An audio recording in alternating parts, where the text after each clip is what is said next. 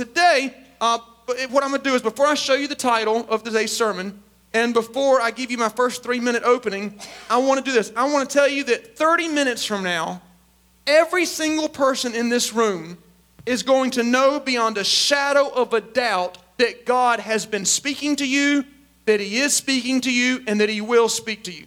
If you've ever doubted whether or not you have heard the voice of God spirit to spirit, in 30 minutes from now, you are going to be able to say, man, you know what? I know for a fact that God has spoken to me spirit to spirit, and I know what it sounds like now. Isn't that exciting? It's so exciting for me. I mean, it's so exciting. I'm so excited for y'all. I can't even take it. It's going to be so great. Okay, so part 4, HGTC, the title is Holy Spirit Conscience. Holy Spirit Conscience. Let me just talk about this. Let me give you a good opening. In the Bible, there was a time where God spoke to the Israelites through a cloud.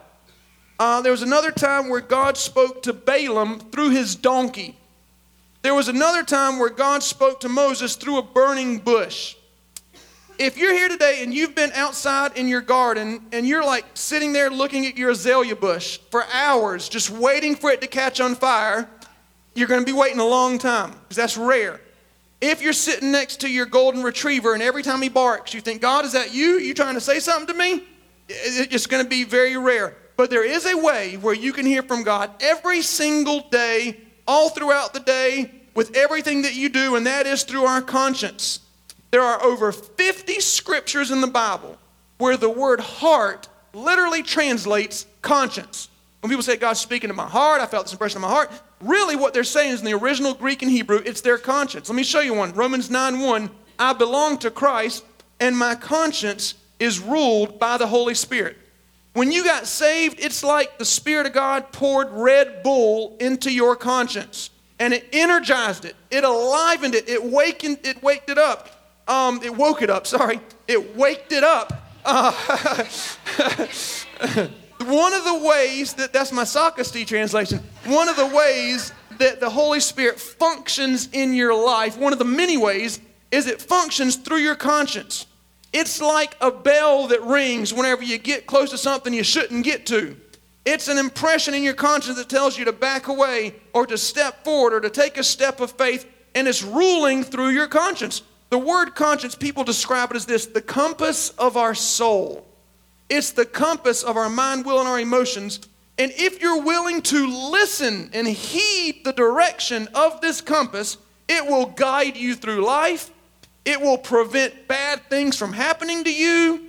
It will lead you in certain directions you may not have gone in had you not listened to your Holy Spirit conscience. Let me tell you how we make this stronger.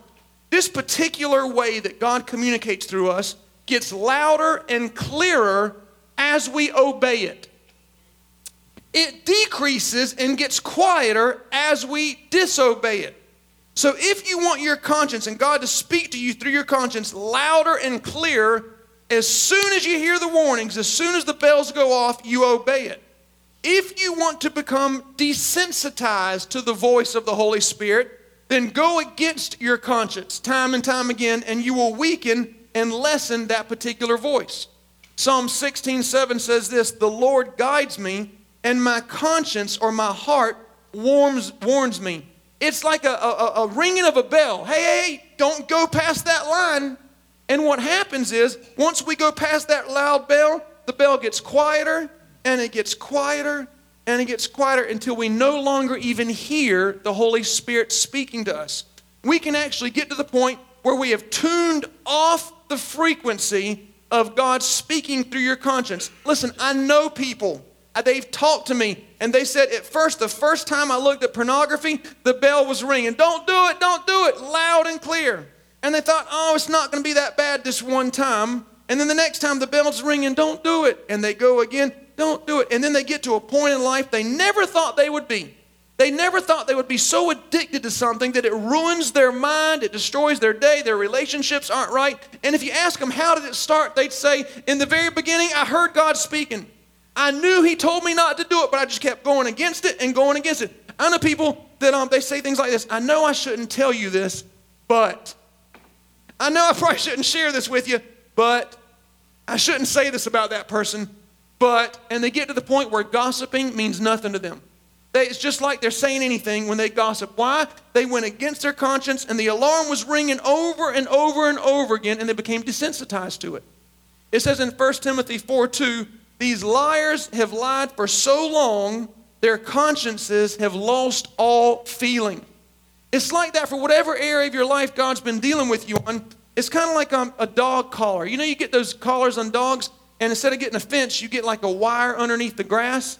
And so when they get to the property line, it shocks them, you know, like that. And then they think, oh, I don't want to do that. And so they back up. But here's what we do. It shocks us, and we think, that wasn't so bad. I can get away with it.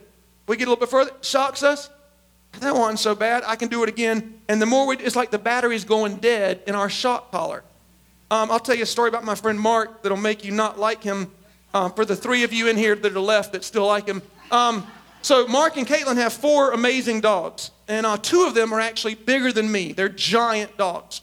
One of them is named Leo. Leo is Leo's Caitlin's dog.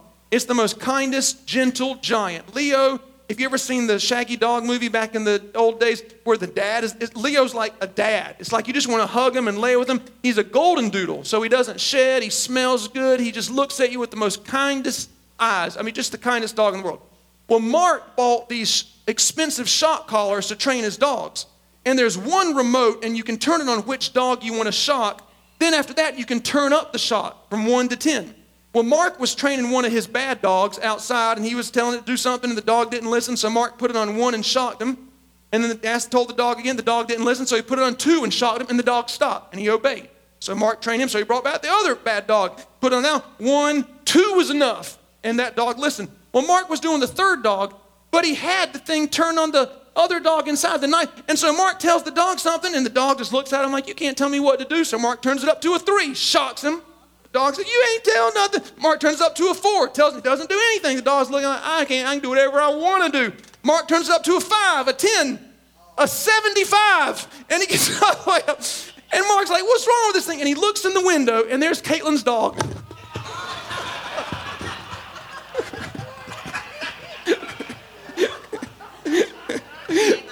I'm not lying. I told Caitlin, I said, while he's asleep, you need to put the shock collar around him, give the dog the remote, and then jump back in bed like you're asleep, like you don't know what's going on. But I will say this, the dogs got him back. They ate his entire wallet and everything inside of it, all of his cards and everything. So Mark spends days getting new credit cards, getting a new wallet, and they ate it a second time. So Caitlin says that's what you get. Anyway, here's the point. Don't let what you want override what God wants. That's the whole point of it. Don't let because that's all we're saying. We're not arguing if God speaks to us or not. We know he's speaking to us. We're arguing, am I going to obey or not? I know people, they will justify the most horrific decisions ever. They will justify, and you know it because it's like they're trying to talk themselves into it. They know it's wrong. They know they shouldn't do it, and they spend all this time logic and trying to and all they need to do is say, what is God telling you to do? Enough with all this thinking. What is God saying to you? And they'll go back, I know he's telling me I shouldn't do it, but get your butt out of the way. Sooner or later, you're not going to be able to hear from God clearly if you don't heed the warnings. I'm sure you know the story of the Titanic. If you don't know the story, you should watch the movie. And spoiler alert, it sinks at the end of the movie. The Titanic sinks. But anyway, and so the Titanic was the most magnificent vessel of its day.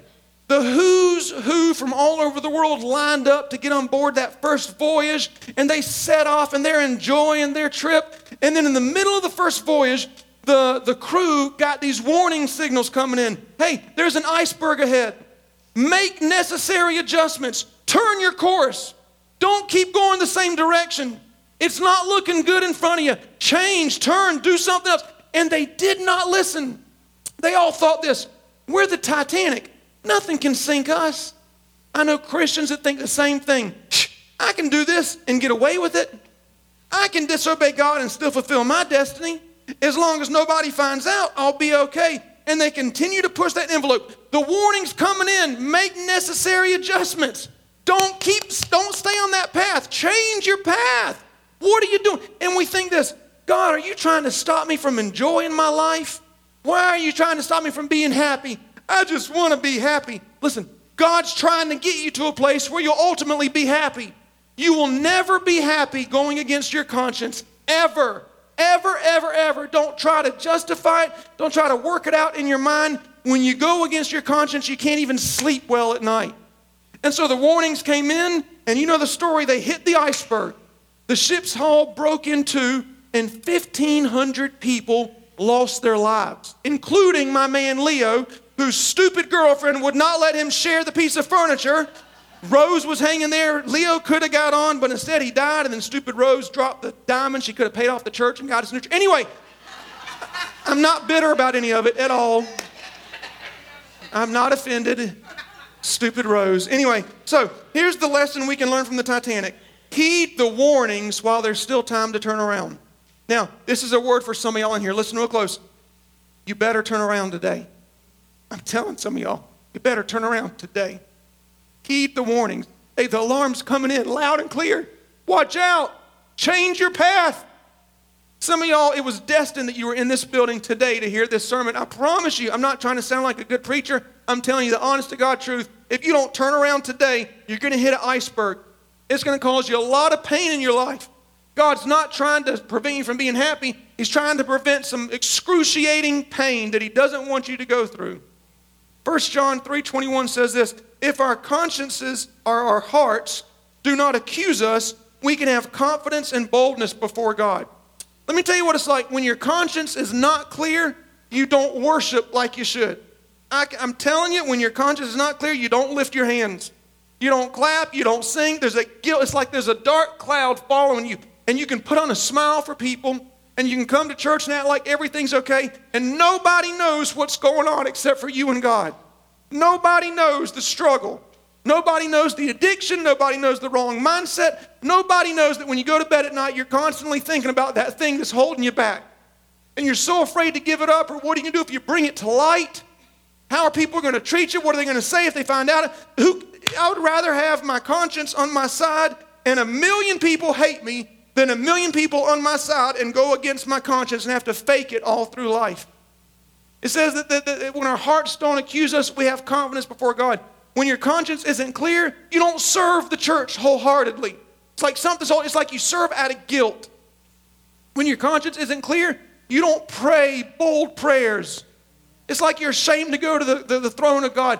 Today's a new day. You can leave here with a clear conscience. You can leave here with a clear conscience. When your conscience is clear, you just worship and you pray these bold prayers, and you know God's going to heal, and you know he's going to come through. When your conscience is clear, you believe for God's favor every minute. You wake up and you know today's going to be a great day.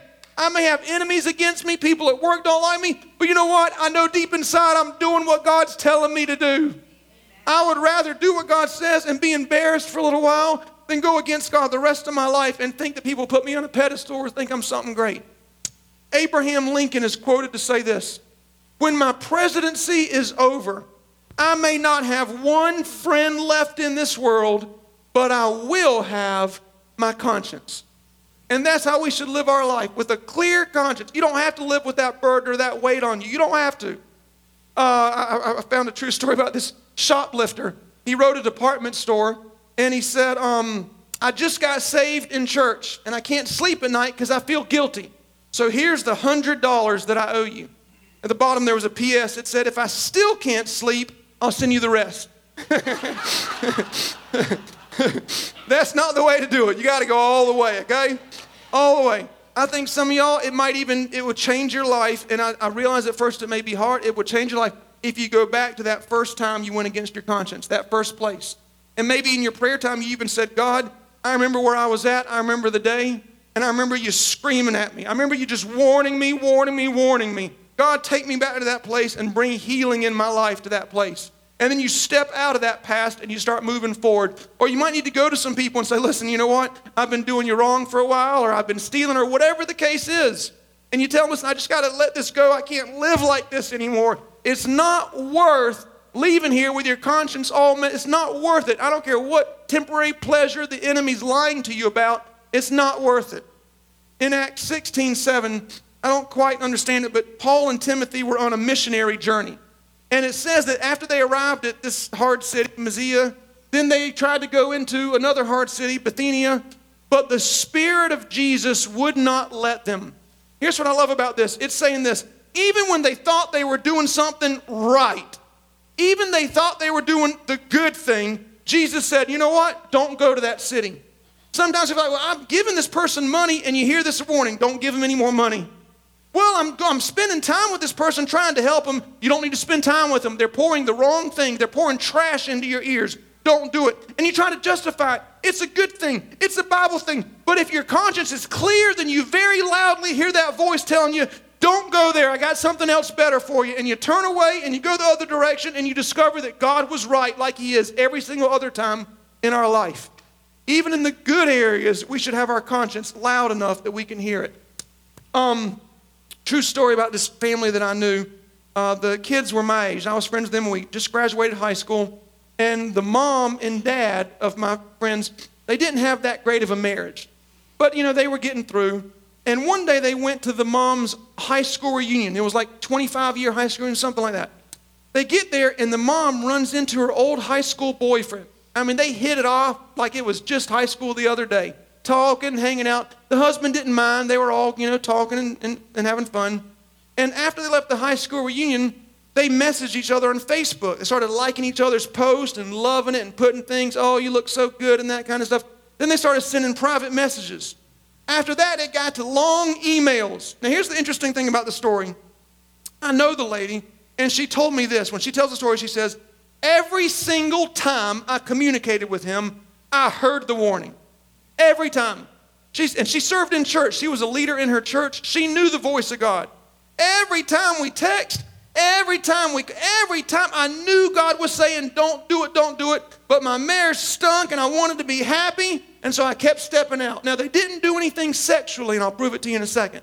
But anyway, so she's messaged him. So finally, one day, she decided to go back home and visit family. And she went back home up north, and she had lunch with her old boyfriend. And again, they laughed and had such a good time. Comes back down south. One day, 3 or 4 months later, her and her husband get in a huge fight. I mean, like blowing grenades at each other, launching missiles kind of fight. You ever been in one of those fights? Don't raise your hand. Don't raise your hand. Woo, we're going to have one today now, just because everybody in church knows that we were throwing bombs at each other. And so they had a big fight. So the lady, my friend's mom, she packs her bag and she tells her husband, I'm leaving you. She gets in her car and she drives all the way up north to her old boyfriend, rings the doorbell and says, hey, baby, I'm here, me and you now.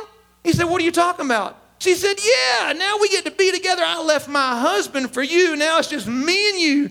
He looked at her and he said, honey, I'm gay. She said, you're what? He said, I've been gay since I got out of high school. She's like, are you kidding me? No. So she gets back in her car and drives all the way back down south, knocks on her own home door and says, hey, baby, forgive me.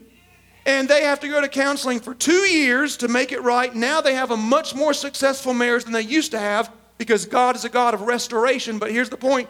God didn't want her going through all that in the first place. Now listen, one of the ways, if you can't hear from your conscience, here's what I always think is, if I asked 1,000 people if this were okay, what would 1,000 of them say? If you got to do that, just do it. Because listen, if you're talking to somebody that you're not married to of the opposite sex, more than you talk to your spouse, something's wrong. If you're out having dinner with somebody of the opposite sex and your spouse is not there, ring the bell. Hello. You know that old movie, Back to the Future? Hello, McFly. McFly, wake up. Something's wrong. Ignoring our conscience is like rejecting a phone call from God. God gave me this analogy this week when I was studying. I thought, what a great analogy. It's because when we see the phone, we see the name on there. We're like, oh, it's God, the creator of the universe, El Shaddai, Jehovah Jireh. He's calling me. Oh, I can't wait to... is he going to want to talk to me about the way I've been spending money? Is he going to want to deal with me on the things I've been watching? Is he going to want to talk to me about that person I've been hanging out with? Oh, I don't think I'll take the call.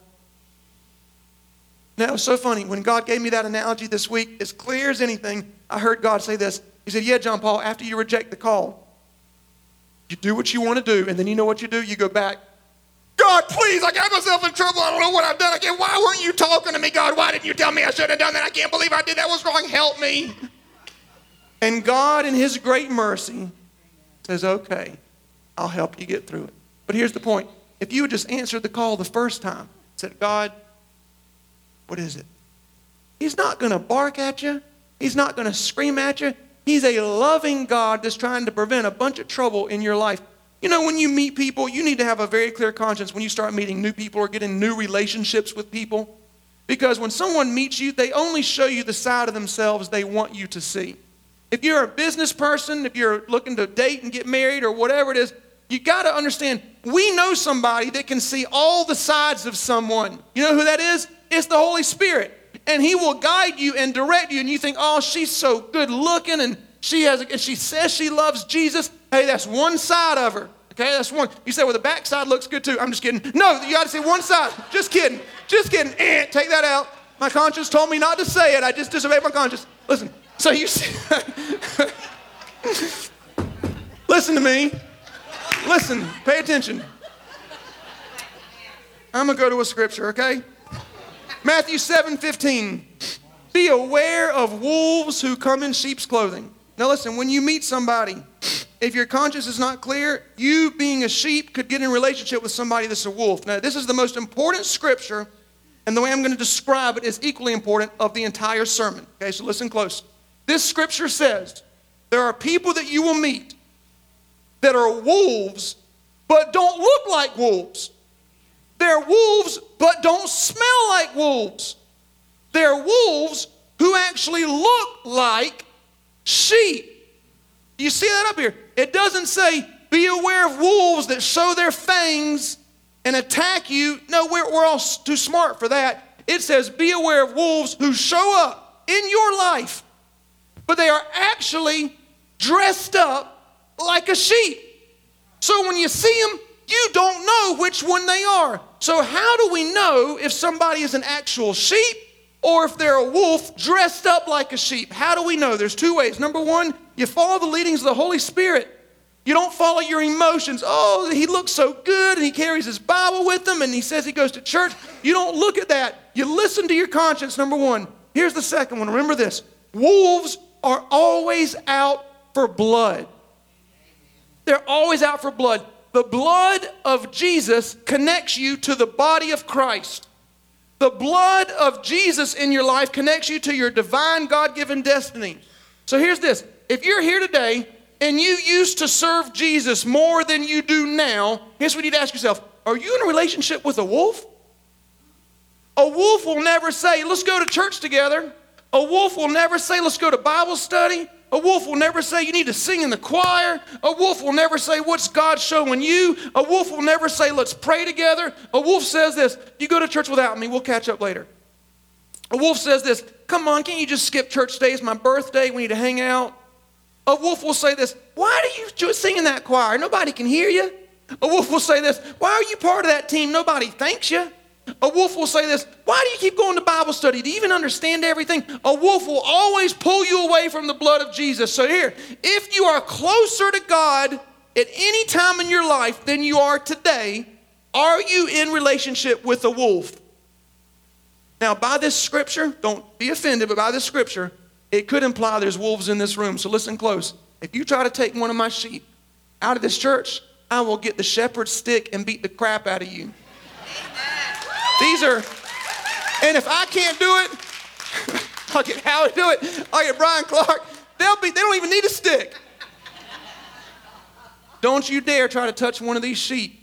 These are God's sheep entrusted to solid rock, and we're here to lead them and guide them in the right path. Don't you ever miss church or miss out on your destiny because a wolf that's trying to look like a sheep pulling you away. Ezekiel 33:3 says, when he sees the enemy coming, he sounds the alarm. If someone hears it but ignores it, the enemy kills him.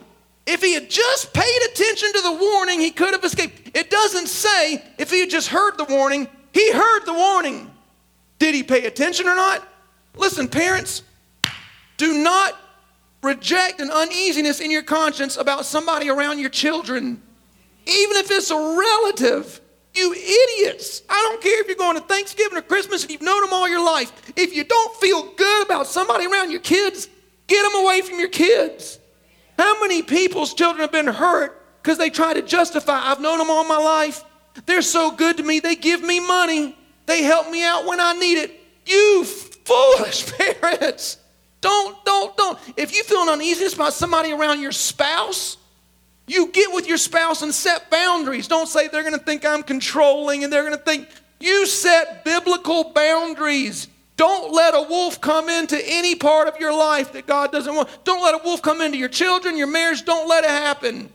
There's so many people that are hurting so bad today because the wolf killed them. They heard the alarms loud and clear. Ding, ding, ding, ding, ding, but they didn't follow it.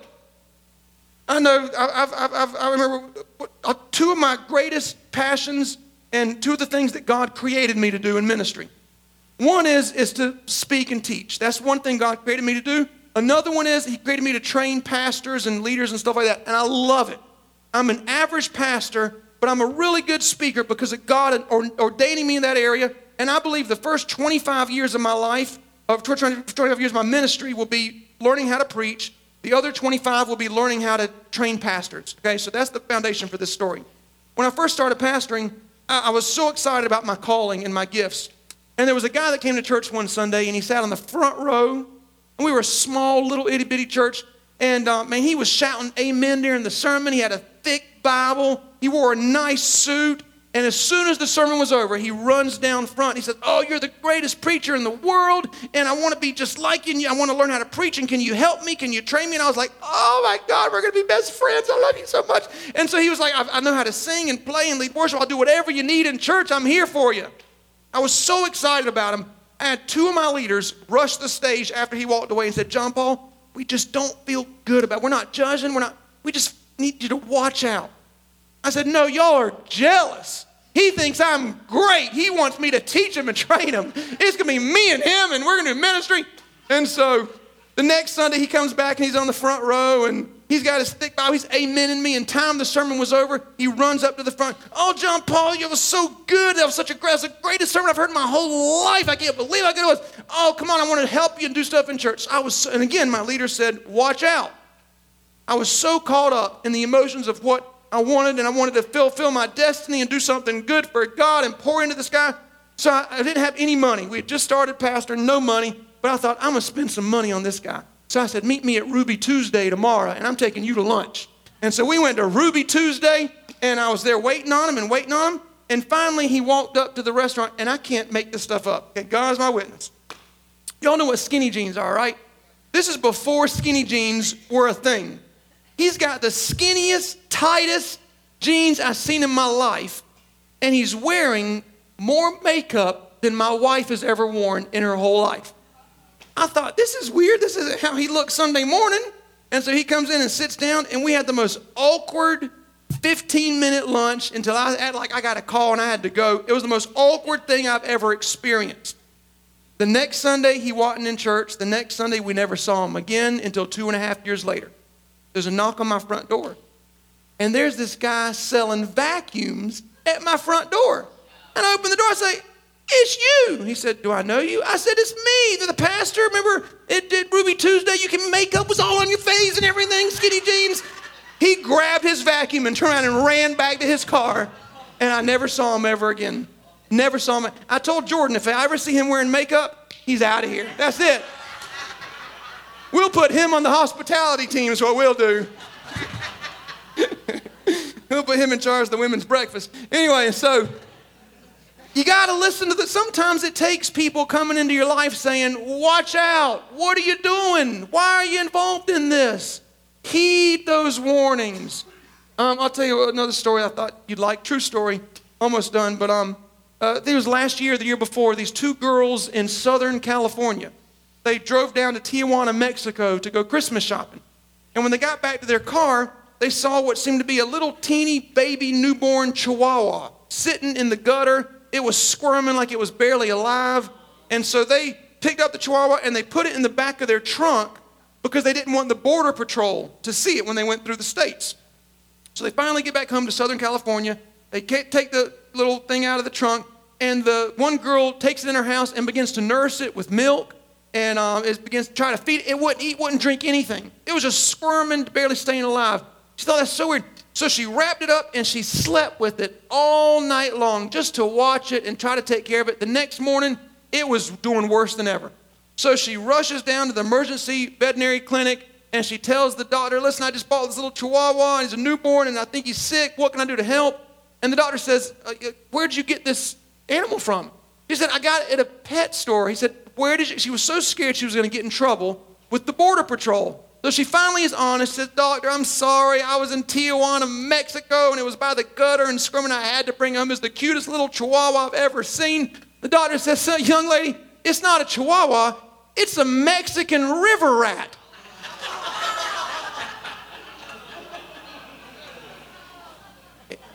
Oh, that's right. Here's my point. Listen to your conscience, or else you end up sleeping with rats. Now, listen, some of y'all have been sleeping with rats. You need to stop sleeping with those rats and get back to your divine destiny. You need to stop spending time with those wolves and get back to being the sheep God's called you to be. I am sounding the alarm today. Hear the bell loud and clear. You know exactly what it is God's wanting you to do. The question is, are you going to do it or not? Last story in the Bible, Genesis chapter 27, is the story of 3 men. The first one is the father named Isaac. He is old and blind and he's near death. The second is the firstborn son Esau, very hairy, a good expert. He could kill things, really, a good sportsman. And then you got the third one, Jacob. He's the secondborn and he's the deceiver. He's dishonest kind of kid. It came time for Isaac's passing. He's about to die and go to heaven. And now it's time for him to give the firstborn blessing. The firstborn blessing was like the 401k, the inheritance. It was like everything, and it went to the firstborn son. And Esau was supposed to get it. But Jacob wanted it.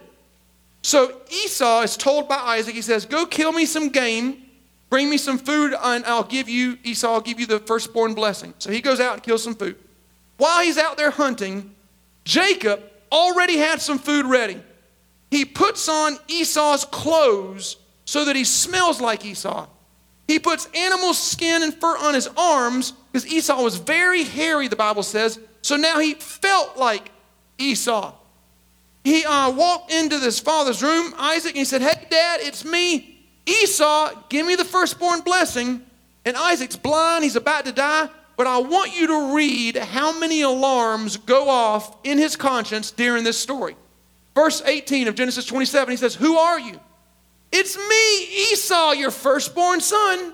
Verse 20, how did you find the game so quickly?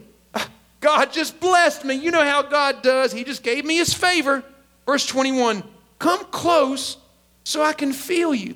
See, Dad, feel me. Hairy arms, hairy Esau. Verse 22, the voice is Jacob's voice. Oh, God, I got laryngitis today, Dad. Everything's fine. It's me. Who else would it be in here asking for the firstborn blessing? Verse 24, are you really my son? Of course I am, Dad. Why else would I be here? Verse 27, Isaac smelled him. See, Dad, smell me. It's me. Why would you not think that? So Isaac gives Jacob the blessing that belonged to Esau. Jacob runs out of the room. A few minutes later, the real Esau, the real sheep, the real person God has for you, the real friend shows up. And when they realize what just happened and how much trouble they got in, verse 33 says that Isaac trembled and shook violently, and Esau wept uncontrollably. This scripture right here, this is the result. Everyone in this room, if you continue to go against your conscience. I mean, if you continue to push that line, you're going across that fence, you're feeling the shock, but you don't stop. The warnings, there's an iceberg ahead. You know exactly what it is. Don't go one more day without letting God clean that conscience. Don't leave here with that burden on you. Don't go to sleep tonight without being able to pray bold, huge prayers, knowing that God of the universe is going to take it. Don't leave this place guilty. Some of you are going to have to go back to that first property line. And it may be difficult. You have to go back to the first and say, listen, this is where it started. This is where I started lying. This is where I started. And listen, I don't care if you like me, love me or not. I'm going to deal with it because I can't go one more day. And you do like Abraham Lincoln. You make sure your conscience is clear. Better to have that than a million people on your side. I promise you, God's been speaking to you. The question is, are you going to heed the warning?